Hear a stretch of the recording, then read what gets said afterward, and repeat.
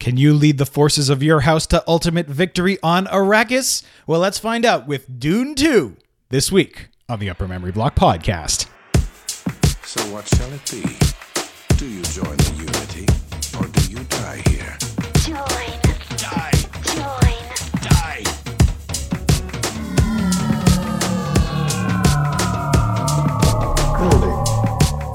Building. Yes, sir, agreed. Yes, sir, at once.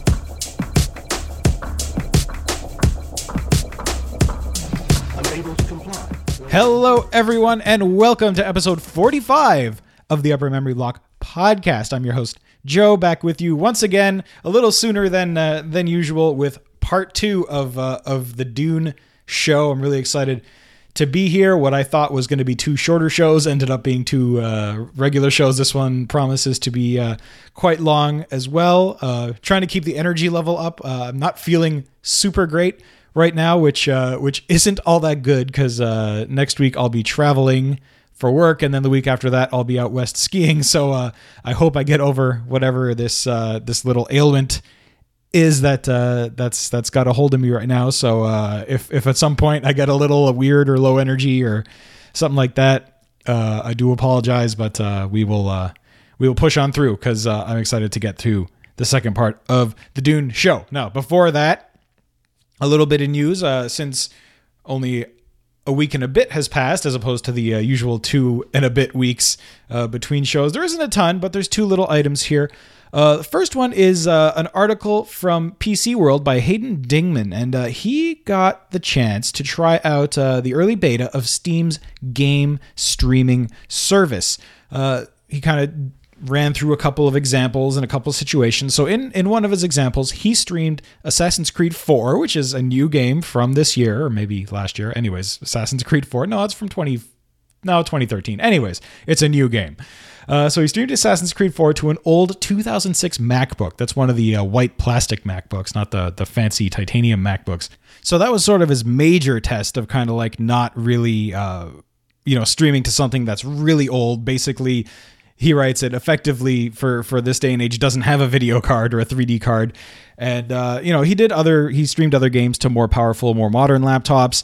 And overall, he says it worked quite well for a beta. And, despite a couple of setup issues, I'm incredibly interested in seeing how this shakes out. This is the thing that really excites me about Steam and the Steam OS. It's not, getting games out for Linux, which is all well and good. But what I want to do is take my entire Steam library and, play any of those games that I want on my TV with my couch. There's a bunch of games I'd love to play with my wife and things like that. But, we're not going to huddle in front of the PC and play together. So if there's any way that I can play some really great PC games, be they old or new, sitting back on my couch with either a cheap laptop or my MacBook or a little box that I build or a Steam machine, full out Steam machine or not, I'm really excited about it. So as always, I'll keep the Steam machine stuff rolling.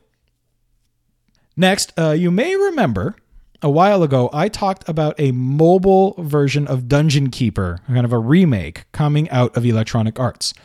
Well, it's out. And graphically, it looks nice. The big hiccup, as I'm sure many of you are aware, comes with the gameplay model. So EA decided to go free to play on this one, and they really stick the screws to you if you don't want to pony up any cash for this game. Your minions need to clear out stone blocks so you can build out your dungeon. Well, clearing a block can take hours unless you rush things by dropping real cash on special tokens. I can't quite remember what the tokens are called. It's, basically like coins or Smurf berries or something like that.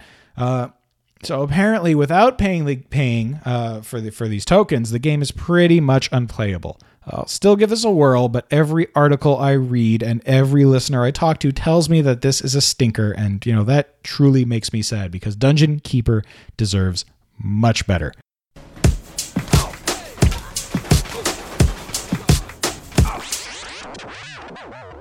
Okay, so before we get on to things, I did get an email. And it is from Elima Emily, and she writes, "Hello, Joe. Love the first part of the Dune episode. It was quite a treat. Loved hearing the clips of the music from your Roland MT32. They sounded really great.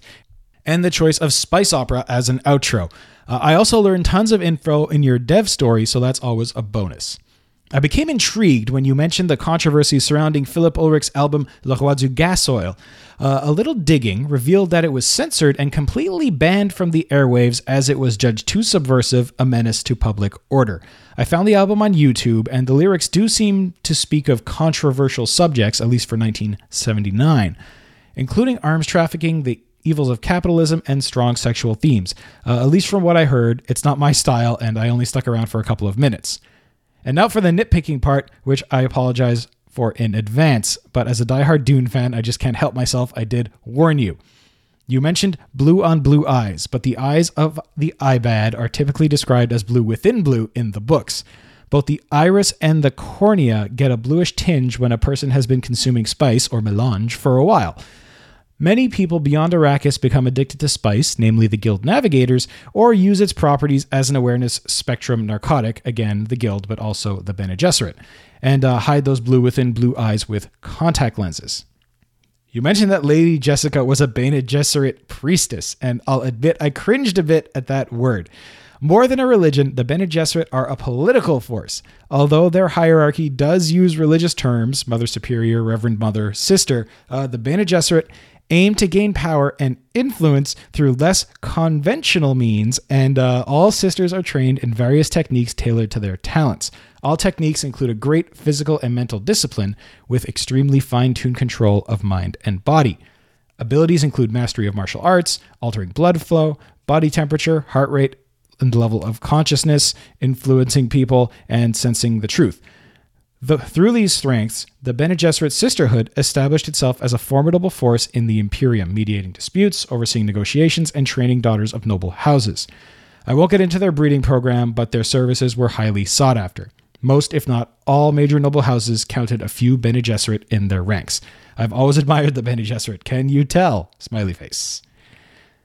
Regarding the construction of the wind traps, they aren't a source of power so much as they're a source of water. Well, in the first game, they're a source of water. They capture the moisture in the cooler night air, and the water then trickles down. In the RTS Dune game, the wind traps are indeed a source of power, but in the books, they capture water. Finally, about charisma in the first game, the numerical value is available, and it's absolutely crucial. A certain event is required to advance Paul's powers, not to finish the game per se, and not to be too spoilery, but if you haven't hit 50, you will die. The charisma can be seen when you click on the See Results in the globe mode of the map, where you can also save, load, restart, which means you don't have to go back to the mirror in the palace every time, but I think I already told you that. That view is also useful to see spice stocks, rate of spice production, and territory controlled by both factions, Atreides and Harkonnen. Anyhow, sorry for the huge email. Feel free to edit or not read at all. I know I sound incredibly whiny, but still, I really enjoyed the Dune episode. Already when you announced it, I got a hankering to replay Dune, and this first part tipped me over the edge. Pile be damned, I'm on my second playthrough. I used to be able to finish it in 50 game days as a child, managed 60 on this more recent playthrough, and then 47 on another. Take care, and thanks for all the hard work, Emily, aka Alima. Well, thank you, Alima, for that. And I think I was about to respond to you, but I figured I'd just say it here. I'd be sending the exact same email to someone who did a show on BattleTech or on Star Wars or on another universe where I know it like the back of my hand and I love it. And I know getting these little things wrong is would drive me nuts too. So thanks for pointing that out. And I promise I'm boning up my Dune lore knowledge. I did start reading the novel. I know last time around I said I had some trouble getting through it, but I'm doing pretty well now. I'm ignoring the weird language stuff and and things like that. So thank you. Great information. I love all this backstory stuff. I love learning more about the universes that these games take place in. So keep it up. I don't edit, unless you're doing weird stuff and going on for pages and pages and pages. I don't edit emails. You guys take the time to write into me. I will take the time to read what you write. You're listening to the Upper Memory Block Podcast. Time for Okay, no time to waste. Let's get to the meat of the show. Part 2 of our Dune coverage. This time, we're moving past the quote-unquote first game, and we're going to focus on what is generally hailed as the more popular Dune game, Dune 2, The Building of a Dynasty, or its alternate name, Dune 2, Battle for Arrakis. Like the first game, it was published by Virgin Interactive. However, it was developed by Westwood Studios. Like the first game by Cryo we talked about last time, it also released in the year 1992. So let's get to genre. Where the first Dune was a hybrid of adventure and strategy, Dune 2 is much more straightforward. It is a real-time strategy game. In fact, it is widely considered to be the primordial real-time strategy game, introducing many of the mechanics and tropes that we know in modern RTSs like, StarCraft 2 and Total Annihilation, things like that. So we discussed this a bit in the last show, but let's be thorough. A real-time strategy game places the player in command of a group of units, generally military in nature. Because your units are military, your objectives generally are as well. Objectives can be as straightforward as eliminating all enemy units or structures on the map, to holding a fixed position, to making your way across a map with a limited number of units, all the way to complex, multi-stage, story-driven missions with branching events and varying objectives. Aside from military units, you are usually also tasked with maintaining a base consisting of specialized buildings. These buildings allow the generation of additional units, the ability to upgrade said units, and most importantly, the ability to generate money. In addition, there are utility buildings, defensive structures, much, much, much more. Of course, all these buildings and units aren't free. Almost all modern real-time strategy games introduce the concept of resource gathering. This could consist of a single resource or multiple resources with different buildings and units requiring different mixes of resources. Finally, we have the real-time part of real-time strategy. All this stuff, creating units, buildings, fighting enemies, resource gathering, and everything else takes place in real time. There's no sitting and mindfully considering your options. You've got to act lest your enemy acts and builds faster than you do. Suffice it to say, this can definitely make things a little bit hectic. And we could say a lot more about RTS games, but let's move on and we'll cover more gameplay when we start talking about Dune 2 specifically. You're listening to the Upper Memory Block Podcast. Okay, story time. So, as we did with the first game, we find ourselves once again immersed in Frank Herbert's Dune universe. Unlike the first game, however, we seem to be living much more in the universe of the novel and not quite as much the universe of the film. In the intro, the world is described to us through a series of animated scenes. The subtitles of each scene are as follows. The planet Arrakis, known as Dune. Land of sand. Home of the spice melange. The spice controls the empire. Whoever controls Dune controls the spice. The emperor has proposed a challenge to each of the houses. The house that produces the most spice will control Dune. There are no set territories and no rules of engagement. Vast armies have arrived. Now 3 houses fight for control of Dune. The noble Atreides, the insidious Ordos, and the evil Harkonnen. Only one house will prevail. Your battle for Dune begins now.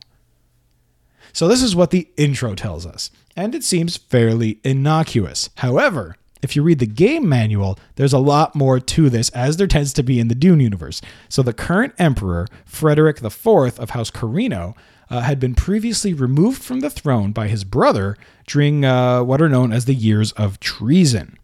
Now, Frederick managed to overthrow his brother and retake the throne. However, in doing so, he incurred a vast debt to the powerful Merchants Guild. Because of this, he is very, very anxious to harvest as much spice as possible from Arrakis. To encourage maximum spice extraction, he offers control of the planet to one of the 3 houses that were mentioned in the intro, the Atreides, the Ordos, and the Harkonnen. The winner, that is the one that shipped the most spice, would govern the planet and gain a share of the tax revenue, making them incredibly rich. Of course, the Emperor's true intentions may not be as straightforward as even this description, but we'll have to play the game to find that out. Before we do that, though, you may have noted that while the basic story is the same between this game and the first, the writers on Dune 2 seem to have changed the Emperor's name from Shaddam IV to Frederick IV. This is, Shaddam is what he was called in the book and the movie and the first game, and they changed him over to Frederick. This name is only used in the Westwood games, and from a lore perspective, he's basically the same guy.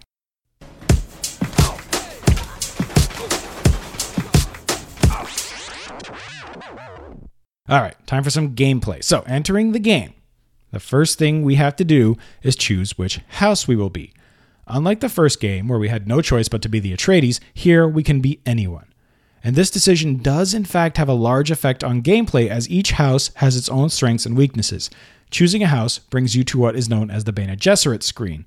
The Bene Gesserit are a powerful social, religious, and political force in the universe, as Elima told us in her email.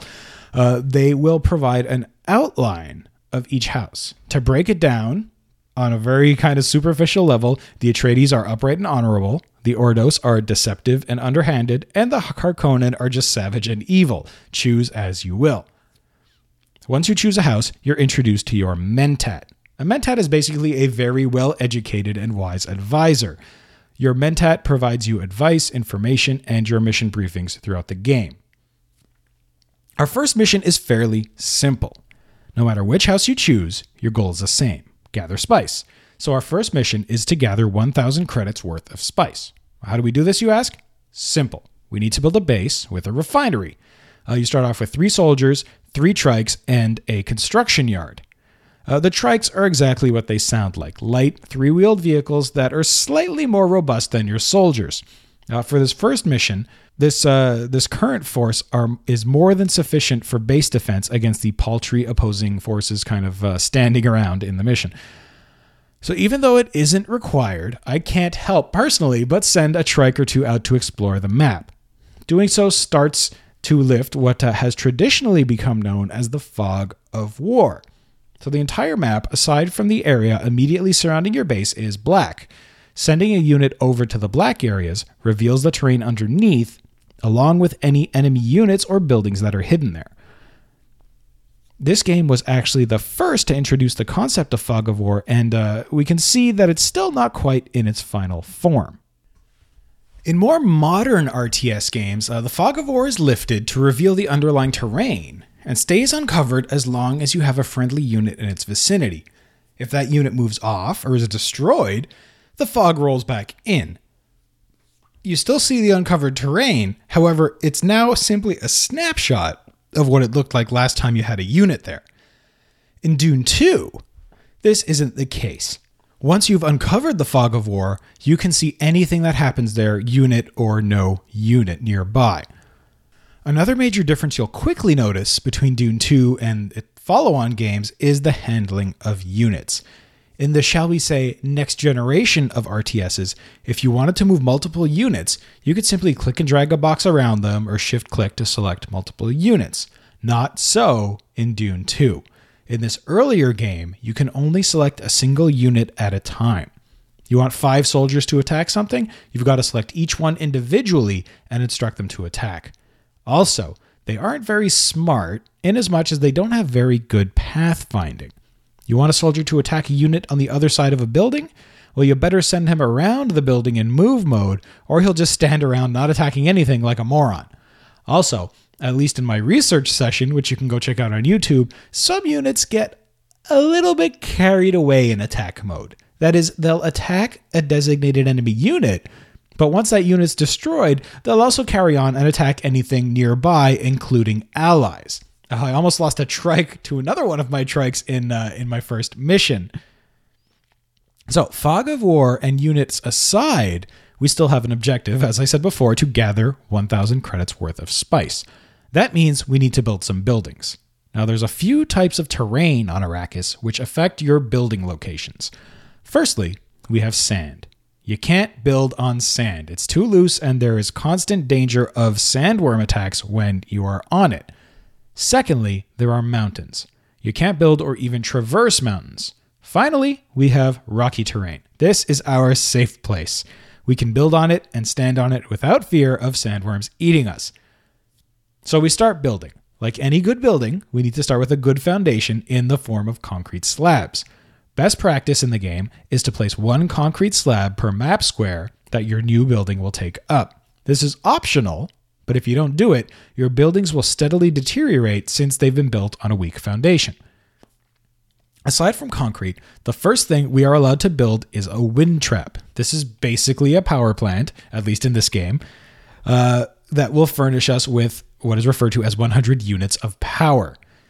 Clicking it starts its building process. When it completes, we can drop it onto the 4 square area of concrete we previously put down. I also should note that in Dune 2, all of your buildings need to be touching each other. So you can't place, can't have your construction yard and then place your power plant some distance away. It has to be, your whole base has to have edges touching other edges of other buildings in your base.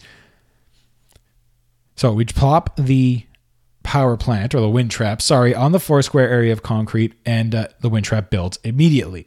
Now we have the option finally to build our refinery. It costs 400 credits. Luckily, we still have around 600 credits of our initial pool of 1,000. Once the refinery is built, a harvester is delivered via carryall. Again, very little in this game is automated. The harvester will sit in its berth until you explicitly tell it to go and harvest spice in a nearby spice field, which is indicated by kind of orange stuff on the ground. This happens every time the harvester returns to drop its cargo at the refinery. Once it comes back and it's done, it drops off. You again need to point it to a spice field and set it to work. And it's quite easy, I found, to forget about it if you're involved in a battle on the other side of the map. If that happens, you're not making any money and you can't replenish your forces and you might get yourself in a little bit of trouble. So once your harvester is out, your only real job is to basically wait for it to finish and defend it with it and your base against a few enemy soldiers. If you're playing the Atreides like I was, because I like being the good guys, you're pitted against the Ordos for this first mission. They are represented by green units. Atreides are represented by blue, and Harkonnen, because they're mean, are represented by red. So you soon gather 1,000 credits and the mission ends. We move to the debriefing, where we're told of our losses, and more importantly, how much spice we've mined. We see the same for the enemy and anyone else who's involved in the mission. We then move to the map screen, where we get to choose which territory we will be conquering next. This doesn't have any major impact on the next mission, aside from determining which house you will face in that follow-on mission. So the first mission is a good introduction to the game, but it is not incredibly typical. In fact, the first and second missions are the only two in the game where the goal is to gather a certain amount of spice. The rest of the missions require you to defeat all enemies on the map. You have to win a total of 9 territories to gain control of Dune. As you progress through the game, you're obviously going to unlock more powerful units. Up until the top tier, though, these units are all basically the same. The exception to this is the Ordos Raider Trike. It has less armor than trikes from the other two houses, but it's also much faster. However, when you build up to the heavy vehicle factory, this is when you really start getting into the customization between the individual houses. The Atreides get the Sonic Tank, which is a relatively quick tank that uses sound waves to destroy enemies. The Harkonnen get the Devastator, which is a very slow, heavy tank with dual 190mm guns. This is the deadliest single unit in the game. The Ordos gain access to a support unit known as the Deviator. So not the Devastator, this is the Deviator. Slightly similar naming, but different enough so that we understand. The Deviator fires a missile filled with nerve gas, which confuses enemy units and temporarily changes their allegiance to, I want to say to your side, but it's actually very specifically the side of the Ordos. And that allows you, if you are the Ordos, to control them. Eventually, you'll also be able to occupy what is known as a house palace. This palace becomes your main command center and also offers some additional customized abilities. The palace allows the Atreides to summon local Fremen infantry squads. They're very, very powerful, but the downside is that they're not actually under your direct control. They do their own thing. The Ordos can summon the Saboteur, which can immediately destroy any unit or structure at the cost of its own life. Finally, the Harkonnen have access to the Death Hand missile, a large and inaccurate support missile which spreads damage over a very large area. So I already discussed the AI a little bit. However, a few more points need to be made about it. Fans have looked at the source code for the game, and apparently the AI system was actually really quite good. It appears that the way it was scripted into the actual missions led to kind of the janky behaviors we ended up with. As implemented, the enemy AI will only ever make direct assaults on your base, so it can't ever go around, come from behind, try and flank. It just makes straight beeline for your base and attacks from one direction. I noticed this very clearly in I think the second mission in my playthrough, where I had a bunch of soldiers just kind of sitting in one spot, and like one or two Ordo soldiers would just keep kind of plinking one at a time, and I would just take my 10 soldiers and shoot them and kill them. Also, many units won't react to what we call a changing situation. Say a tank is tasked with attacking your base, but you're in the middle of its base attacking it, it'll pass you right by, or in fact even go right around you in accordance with its original orders to go and attack your base. So stuff isn't as dynamic as say it could be. There's much more to talk about here gameplay-wise, such as things like your infantry unit's ability to capture enemy buildings, the danger of leaving units unattended on open sand for fear of being eaten by sandworms, which I kind of mentioned. There's a lot of fun gameplay here. It's really quite varied, but I guess that will do to give you a basic idea of things. You're listening to the Upper Memory Block Podcast. Time for Focus.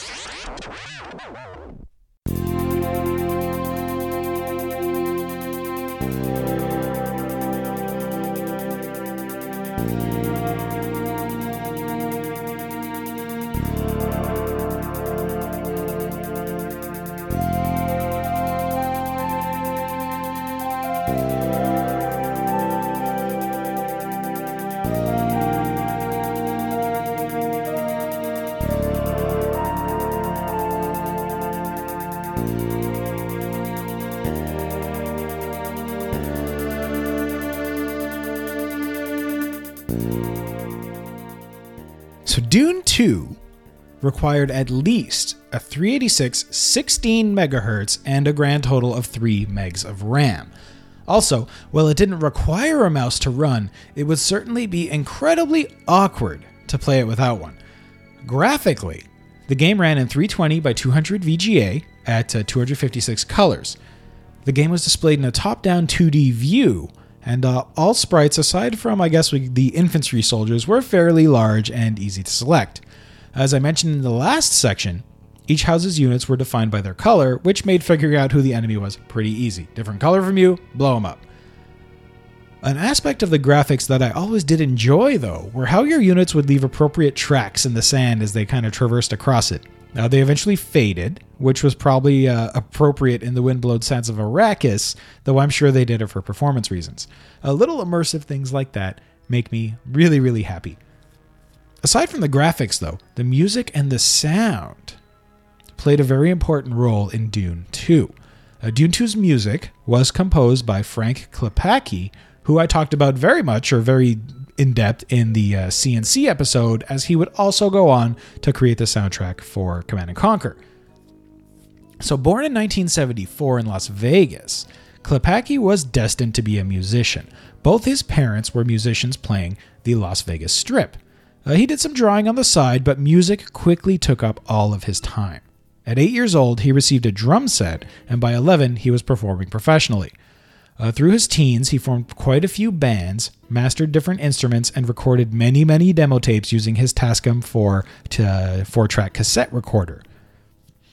Around the age of 17, he started learning some BASIC, and he took an interest in video games. He would soon apply to Westwood Studios to be a game tester.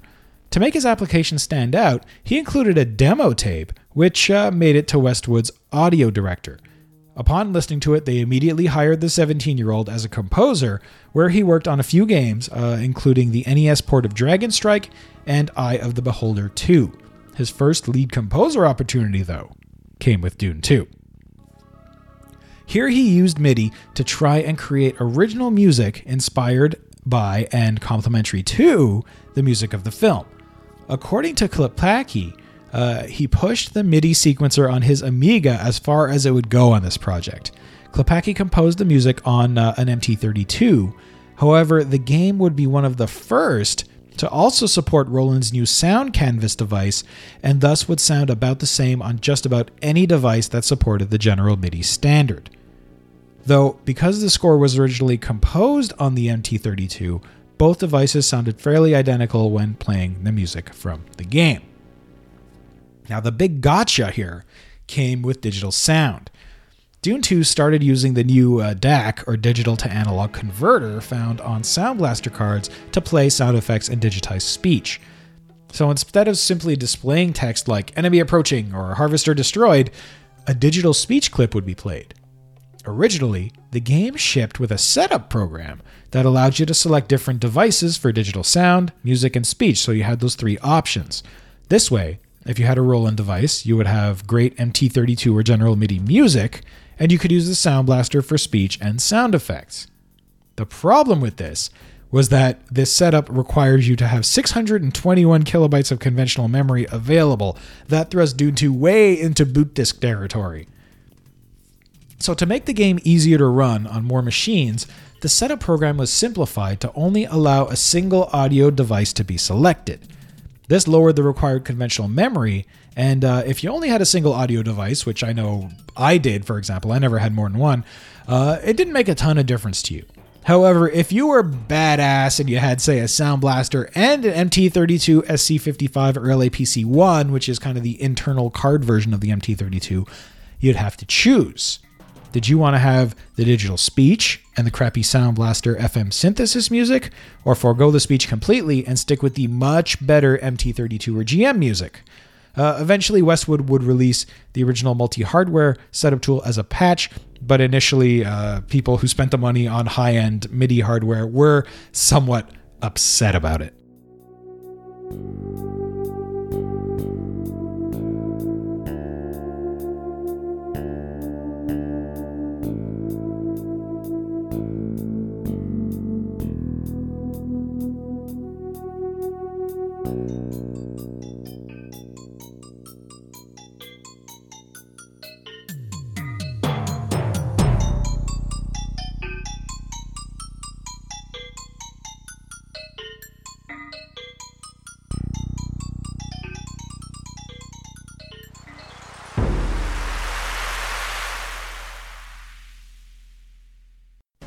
You're listening to the Upper Memory Block Podcast. Time for... Okay, time for the dev story. Dune 2 is the brainchild of the same man we discussed back in the CNC episode, Brett Sperry.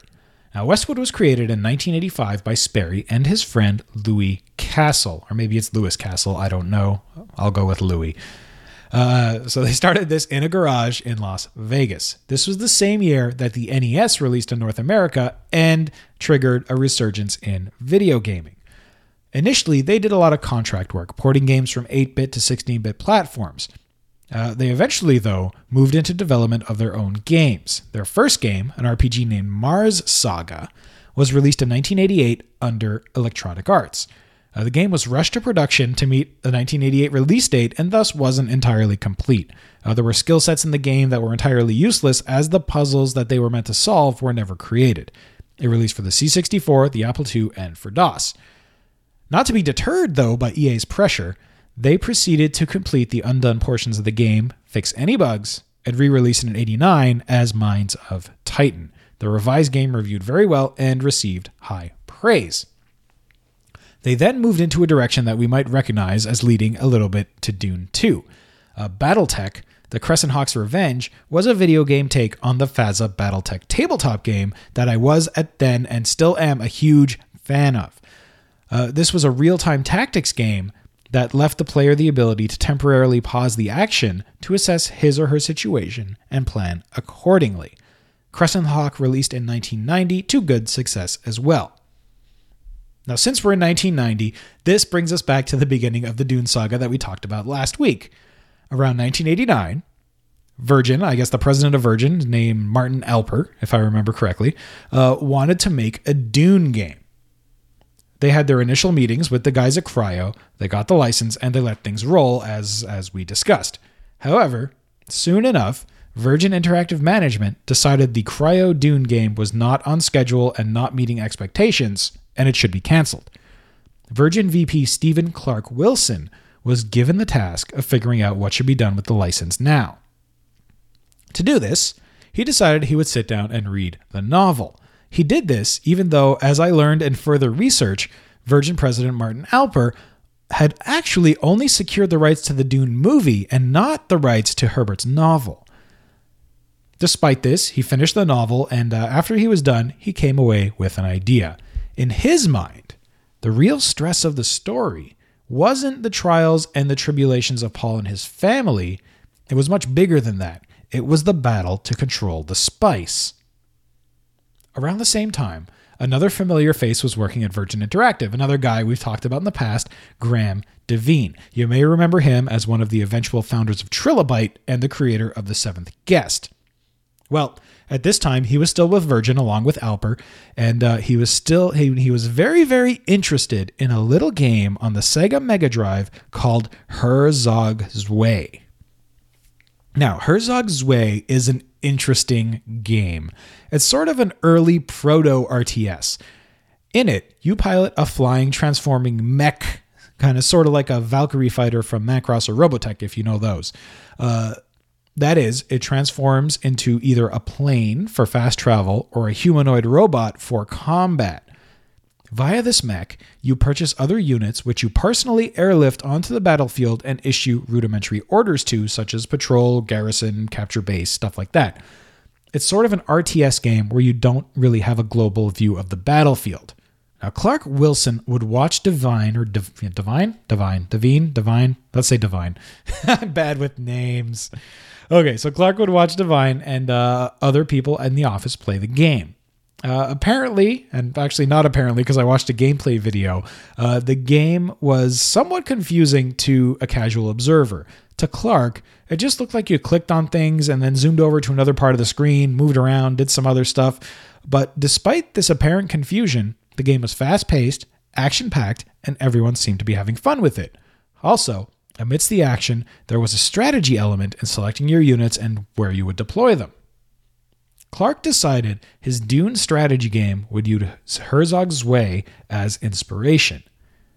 Since Virgin's goal at the time, or read Martin Alper's goal at the time, was for Virgin Interactive to become the next Sierra Online, they had planned to go and visit a developer that was currently doing a Sierra game. The game they were going to check out was Legend of Carandia, published by Sierra and developed by a little company called Westwood Studios. So he grabbed one of his senior producers, Seth Mendelson, who understood Herzog's Way, and went to Vegas to see the Carandia demo. It was great. Demo was wonderful. They loved the game, and but then they quickly moved on to discussions of their potential Dune game. I can only assume Brett Sperry was involved in this discussion, and they quickly agreed, the Westwood guys quickly agreed, to build Clark's game with Herzog's Way as inspiration. Of course, this whole deal was agreed to with the understanding that the Cryo version of Dune was canceled. Well, apparently, Martin Alper had either consciously decided not to tell the Cryo team that the game was canceled, or he had just forgotten to do it. Well, the next time a deliverable arrived from the Cryo team from France, word went out that the game was canceled, and Cryo went on the offensive, as we discussed, going to media and all that stuff. So I'm not sure if all this stuff was actually known to Sperry and the rest of the Westwood team, but they went ahead and started making their game. Sperry explains that while Herzog's Way was offered to him as a base to start from, and he did think it was a fun game, it didn't have a ton of impact on his Dune game. From a design standpoint, one of his big inspirations was the world map aspects of Populous, plus his previous work on Eye of the Beholder. But the real inspiration came from a discussion with Chuck Corgel, who was vice president at Strategic Simulations, Inc., which was a big publisher of war games at the time. Sperry felt that war games of kind of the late 80s and the early 90s weren't any good. They were not innovative, they were poorly designed, and frankly, they were slow and dull. He felt the war game was in a slow decline. Despite that, he thought the genre had a lot of potential in it, it just had to be brought out by the right designer. which I assume he figured was him. So with the Dune license in his hand and the mandate to build a strategy game, Sperry took it on as a personal challenge to revitalize the genre of wargaming. He wanted to harness the real-time dynamics of a game like Herzog's Way, but with a much more compelling interface. For this interface, Sperry and his team didn't look to other existing games, but to operating systems, in particular, the operating system of the Apple Macintosh. He liked the idea of being able to point and click with a mouse. If it could be done in the environment outside of the game, why shouldn't it be done within the game as well? So while the game was playable with a keyboard, it was truly optimized for use with a mouse. The flexibility and precision it offered allowed for quick orders to individual units on the fly. In fact, the mouse is what really made the RTS genre possible. So all this was going on, everything was going great, but early in 1992, it was made clear that Cryo's Dune game would not be canceled and actually had been rushed into release and finished before the Westwood version of Dune. Sperry was told by Virgin that the name of his game had to be changed. Despite his protests, the Cryo game was named Dune because it came out first, and his game had the somewhat confusing name of Dune 2 assigned to it. Despite this last-minute bump, Dune 2 released for DOS in 1992 and for the Amiga in 1993. It rated very highly and sold many, many copies. It also ended up being credited as defining the genre of real-time strategy games. It would serve as the basis for its spiritual successor, Command & Conquer, and even for games like Warcraft, which took the basic concepts defined in Dune 2 and expanded on them with more game modes, narrative, and newer technology. Despite all this incredible success, a direct sequel for Dune 2, though, wouldn't come until 1998.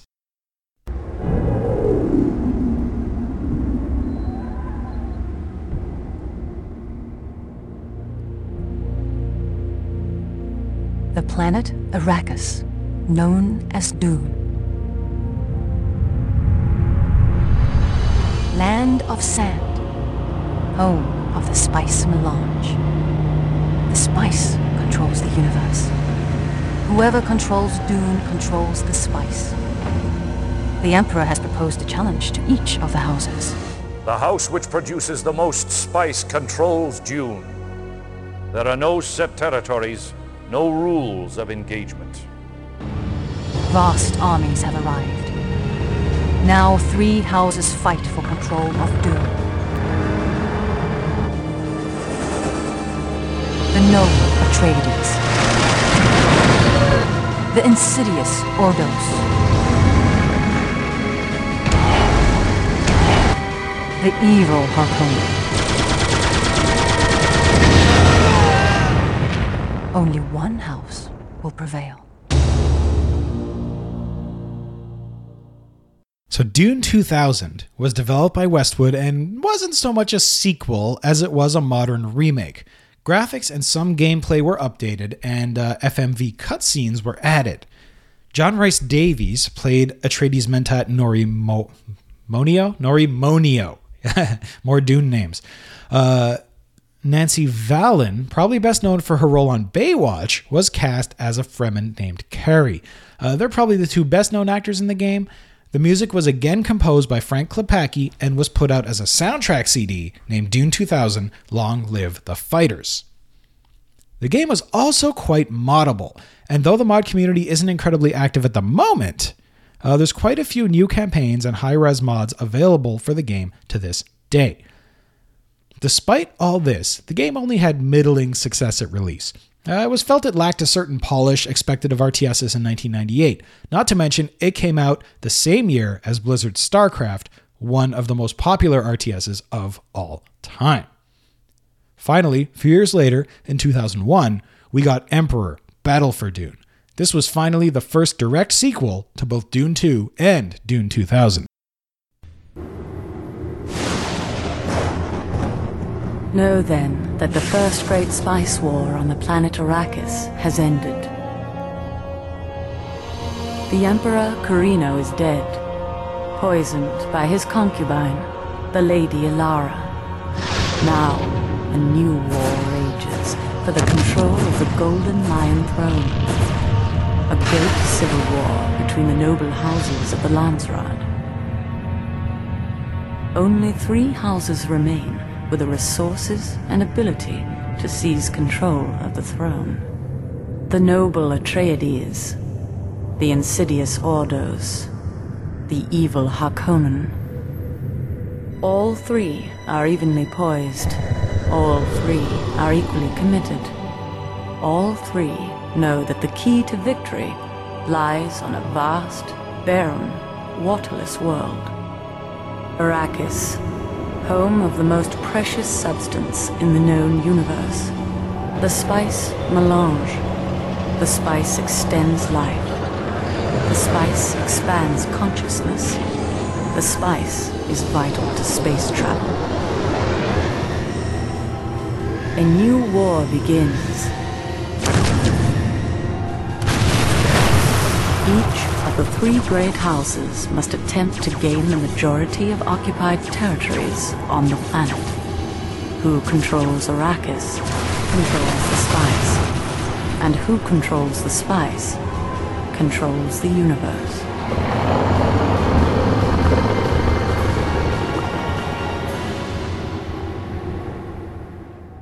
So this game is set shortly after the events of Dune 2000. The Emperor's been killed by his concubine, and the Landsraad, which is the assembly of all the noble houses, is in chaos. The Spacing Guild presents the same 3 houses at the end of this whole deal with a challenge, a war of assassins. This time around, the winner will not only control Dune, but their leader will become Emperor of the known universe. Each house has a different storyline through the single-player campaign. Also, based on decisions made in the course of the game, you can become allied or pitted against other factions such as the Fremen, the Sardaukar, who are the Emperor's personal guard, the Spacing Guild, and more. You can also interact with smugglers, which may be a nod to the original Cryo game. This game is much bigger than the previous 2 and features a full 3D engine known as W3D or Westwood 3D.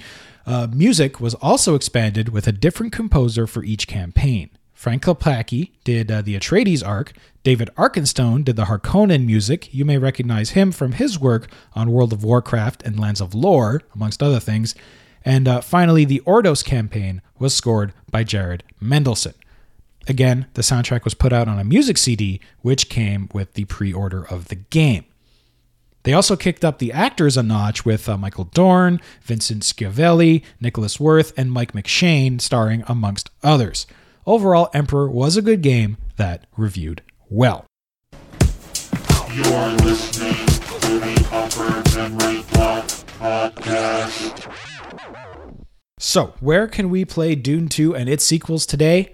Well, I had to grab the original off of some abandonware site since I do like playing things in their original form. However, you can play it in your browser by going to play-dune.com. This is the complete single-player game for all 3 houses. It also offers an Android version via the Google Play Store, which I didn't get a chance to try because I don't own an Android device. As for Dune 2000, BJ actually, listener BJ, pointed out a cool fan project to me on the Facebook group. It's called OpenRA. Now, this is a free and open source engine recreation, which allows players to re-experience old Westwood RTSs, including quite a few of the CNC games and Dune 2000. If you go over to their site or Google, Total Biscuit actually does a really good review of OpenRA, and it seems pretty cool. There are some issues, like not being able to place concrete under buildings, but it's under very active development, so it definitely bears keeping an eye on. The UIs are all cleaned up, the engine supports current machines, current screen resolutions, there's pixel doubling, all kinds of really cool stuff. As for Emperor, aside from eBay, I couldn't find a great place to get it aside from finding old boxed copies over there or on Amazon.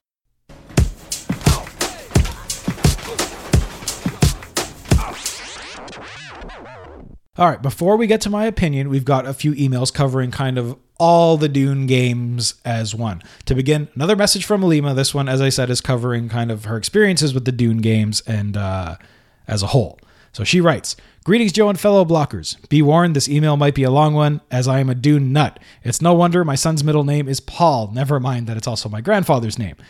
Like many children of the 80s and late 70s, my first exposure to the Dune universe was through David Lynch's 1984 film adaptation, which had its flaws. But anyhow, being young, I didn't understand much of what was going on, but I did learn that you shouldn't sit with your back to a door and you should walk without rhythm when in the desert. And of course, the Baron Harkonnen terrified me. When the first game came out in 1992, my sister and I played it ad nauseum. We absolutely loved it. It was a great mix of adventure and light strategy. We thoroughly enjoyed immersing ourselves in this intricate world, managing our Fremen troops, discovering Arrakis. Some parts of the game were voiced. We even had excerpts of the movie on the CD version. Some sentences are etched in our brains forever. We all like Chani a lot. Spice is scarce around here. There's a message at the palace. And Jessica is ultimately annoying. I'm doing my best to help you, Paul, but sometimes you have to manage. A year or two later, we were at my grandparents', and my cousins had brought their Mega Drive or Sega Genesis with, you guessed it, Dune 2. I was absolutely fascinated with the game. It was a genre I wasn't familiar with, one of the first RTSs if I'm not mistaken, and set in one of my favorite universes. I watched my cousin play for hours because the controller was something I wasn't overly comfortable with. Of course, I always prompted him to play as Atreides, but he preferred the Harkonnen to my great dismay. The Ordos I wasn't ever fond of. They're listed in the Dune Encyclopedia, but they're never mentioned in the books. Fast forward to 1998. I'd read all 6 Dune books, several times I might add, and Dune 2000 was released. Obviously, I just had to own it. Although I'd never been big on RTSs, I'd skipped all the Command & Conquers, I absolutely loved the game and played it several times all the way through. Always as Atreides, though. The game felt very familiar. It's a lot like Dune 2 if I recall correctly. The FMVs and updated graphics made it awesome though, and it had John Rhys Davies. I missed Emperor Battle for Dune since it came out the year I left for college, and got kind of cut off from gaming for a few years. But I did eventually go back and play it. Can't say it left any lasting memories though. All in all, I love the Dune games, and I still feel they're worth playing, particularly if you're into RTSs and or the Dune universe. The first game is a must in my opinion, but of course I could be somewhat biased. Dune 2 hasn't aged all that well, however, and might not hold up. I remember giving it a try on playdune.com, free and browser version, and quickly moving on. Dune 2000 might be more approachable to newcomers to the series, but I'll be curious to hear what you have to say. Really looking forward to this episode. I know you won't disappoint, and I'm totally stealing this from another listener, but block on, Emily. Well, thank you. And, it's funny you say that you always played through as the Atreides. I kind of have that issue as well. I always want to be the good guys. I never want to play, Command & Conquer. I never wanted to play Nod. I never wanted to play the Soviets. I never wanted to play the Harkonnen. I never wanted to be, I always wanted to be Alliance until I found a really good World of Warcraft guild that made me go Horde. But, the Horde isn't really bad. They're just misunderstood. We'll get to that whenever we do Warcraft. But yeah, it's just kind of this thing where, I don't know. I mean, I'm a goody two-shoes. I want to be the good guys all the time. I don't want to be bad. Anyways, thank you for those memories. Really, really great. And it's interesting. And I wonder, anyone from North America needs to let me know if because for me, the first Dune game, like I said last week, is something that I had never really experienced. I always thought Dune 2 was the first one. And I'm not sure. I know Emily's from Europe, so maybe there was more marketing for the cryo version because it's a French company. There was more marketing for it over there. But yeah, let me know, guys. Let me know. North Americans who played the original Dune and, give me some info. Next, we have an email from Father Beast. And he writes, I meant to write in when I heard you were doing a Dune episode, but didn't get to it. Then you gave me a reprieve by putting Dune 2 on the sequel podcast, and I'm jumping on it this time. I had heard of Dune 2 for a long time and was curious, partly because I had read the books, partly because it was supposed to be this great milestone in gaming history. I finally got a copy in, of all places, the CD that came with the 200th issue of Computer Gaming World. There was a lot of interesting stuff jammed in that CD. So I installed it and I didn't get it. I had never played an RTS before and I didn't know the way of things. I would typically have my construction yard make those concrete slabs, wait for each to get done, and then order buildings and wait for them. Sometimes around my third or fourth building, the enemy would show up with 3 or 4 trikes and blow me away. I didn't see the point. That is, until a couple of years later when I got the demo for Age of Empires 2, which had a tutorial included. I worked through the tutorial, which incidentally showed me how to play RTS games. And suddenly I said, hey, I've got to try this with Dune 2. I then left AoE 2 and found Dune 2 and tried it again. And it was fun. I never did get very far because I never did develop a real passion for RTS games, but it was fun for some afternoon playing. I ended up getting Dune 2000 sometime later and playing it about as much as the original. Somewhere around here I have Emperor Battle for Dune, which I got at a thrift store for $3, but never have installed it. So anyways, it's a fun game, and I think the original still holds up. Father Beast. Well, thanks for that, Father Beast. And I love your when you send in emails specifically, because it's always interesting to hear how you come across games. I always remember you saying, there's a lot of stuff from that demo CD that a lot of people talk about that came with that issue of Computer Gaming World. I remember you saying something about finding a game in the garbage. So it's cool hearing stories about, I didn't always necessarily go to the store. I had friends, or I found stuff, or, we went to like these shady software rental stores and stuff like that. So hearing these stories about weird ways that people came across games, or, non-traditional ways people came across games is really, really cool. So thank you again for the memories. The Upper Memory Podcast, one of the best podcasts around about geeky old style gaming on computers. Well, we talk about old stuff as well. We talk about old classic television programs and films from around the world. So if that's your cup of tea or coffee, then why don't you listen to us? We're called Waffle On Podcast, and you can find us on iTunes, Stitcher Radio, or at our main site, which is waffleon.podbean.com. We would be honoured if you'd join us. So, time for the verdict. Is Dune 2 fun today? Yes. Yes, it is. That is all. Show over. No, I'm joking. If you're a fan of modern real-time strategy games, the original game maintains almost all of the mechanics and tropes you have come to expect. That isn't to say you won't feel a little bit limited, though. The biggest challenge for me, as I've already mentioned, was the ability to only select a single unit at a time. That, combined with a much less responsive interface than we're used to today, did initially create a stumbling block for me. However, once I got over that, I had fun with this game. You just need to remember that everything is a little bit dumber than we're used to. You have to tell your troops exactly where to go before they attack. You have to tell your harvester to harvest every time it drops off. In a way, it's annoying, and in another way, it actually adds a bit more depth to the experience. I actually posted on Twitter and the Facebook group that I thought it might actually be interesting to see some really skilled StarCraft 2 esports types go back and play this and see how they do with the much more limited UI. It might be pretty interesting. Anyways, Dune 2, big recommend. I probably said that Command & Conquer was the granddaddy of RTS games. If I did in that episode, then in this one, I will say that Dune 2 is the great granddaddy of RTS games. Play it. Go to the website. You don't even have to mess around. Just play it right in the browser. If you want something a little more modern, Dune 2000, pretty good remake. It still keeps all kind of the same tropes as the original and all that stuff with slightly better graphics and stuff like that. You can go pick up OpenRA. It makes it pretty easy to play. You are listening to the Upper Memory Block Podcast.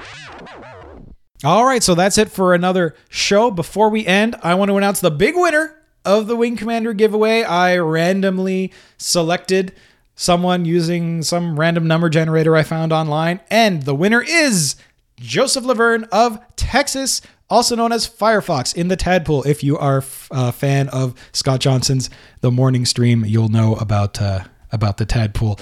Anyways, Joseph, Joe, whatever you want to be called, congratulations. Enjoy those Wing Commander games. It was really, really great to give them away. Paul, thank you very much for donating those to the show. And, I hope to do some more giveaways very, very soon. Congratulations again. And for those of you who entered but didn't win, there's always next time. So that's that for the show. Thanks to everyone who contributed. I had a lot of fun over the past 2 shows talking Dune to the point where I am even, as I said, giving the novel another try. I do also like this system of cutting some series into 2 shows, either when there's a logical reason to, like these 2 games came out at the same time by 2 different developers, or, if those series are really, really big. I do want to revisit Wing Commander one of these days to talk about the Mark Hamill FMV games and Privateer, since I only touched on the first 2 games way back in episode 2, so I think this is a really cool idea. Next time, though, you get something a little bit different. So I'm going to be traveling for the next 2 weeks. Next week is going to be for work, and the week after that I will be skiing. So I'm not going to have time to do all my research and all that stuff for a new show. What I'm going to do is I'm going to drop a slightly edited guest Treks and Sci-Fi show into the feed that I did back in September of 2012. It's covering Star Trek 25th Anniversary and Star Trek Judgment Rights. Now, it won't be in the standard format of the UMBcast, but it's still close enough that I think those of you who haven't heard it are going to get a kick out of it, and those of you who did hear it way back, almost 2 years ago, may gain something else from it. I'll let you all know what the follow-on topic for the next full show is in the outro of the next show. So as always, please, you guys are good at it, but I got to keep asking, send email or audio comments. I haven't gotten an audio comment in a while, so I'd love to get an MP3 attachment to podcast@umbcast.com. Thanks to Rick Moyer for his great audio work. You can find his stuff over at moyermultimedia.com. Check out the show notes for this show at umbcast.com. Join the Facebook group at facebook.com/groups/umbcast. Follow the show on Twitter at twitter.com/umbshow, and me personally at twitter.com/billybob476. You can also find the show on Steam, steamcommunity.com/group/umbcast, and on YouTube at youtube.com/UMBcast, where I put up some playthrough stuff. Haven't done that in a while. I'm itching to do it again soon. Subscribe to the show on iTunes, stream us live at Stitcher Radio, and we will see you next time with some Star Trek here in the Upper Memory Block. Battle control terminated.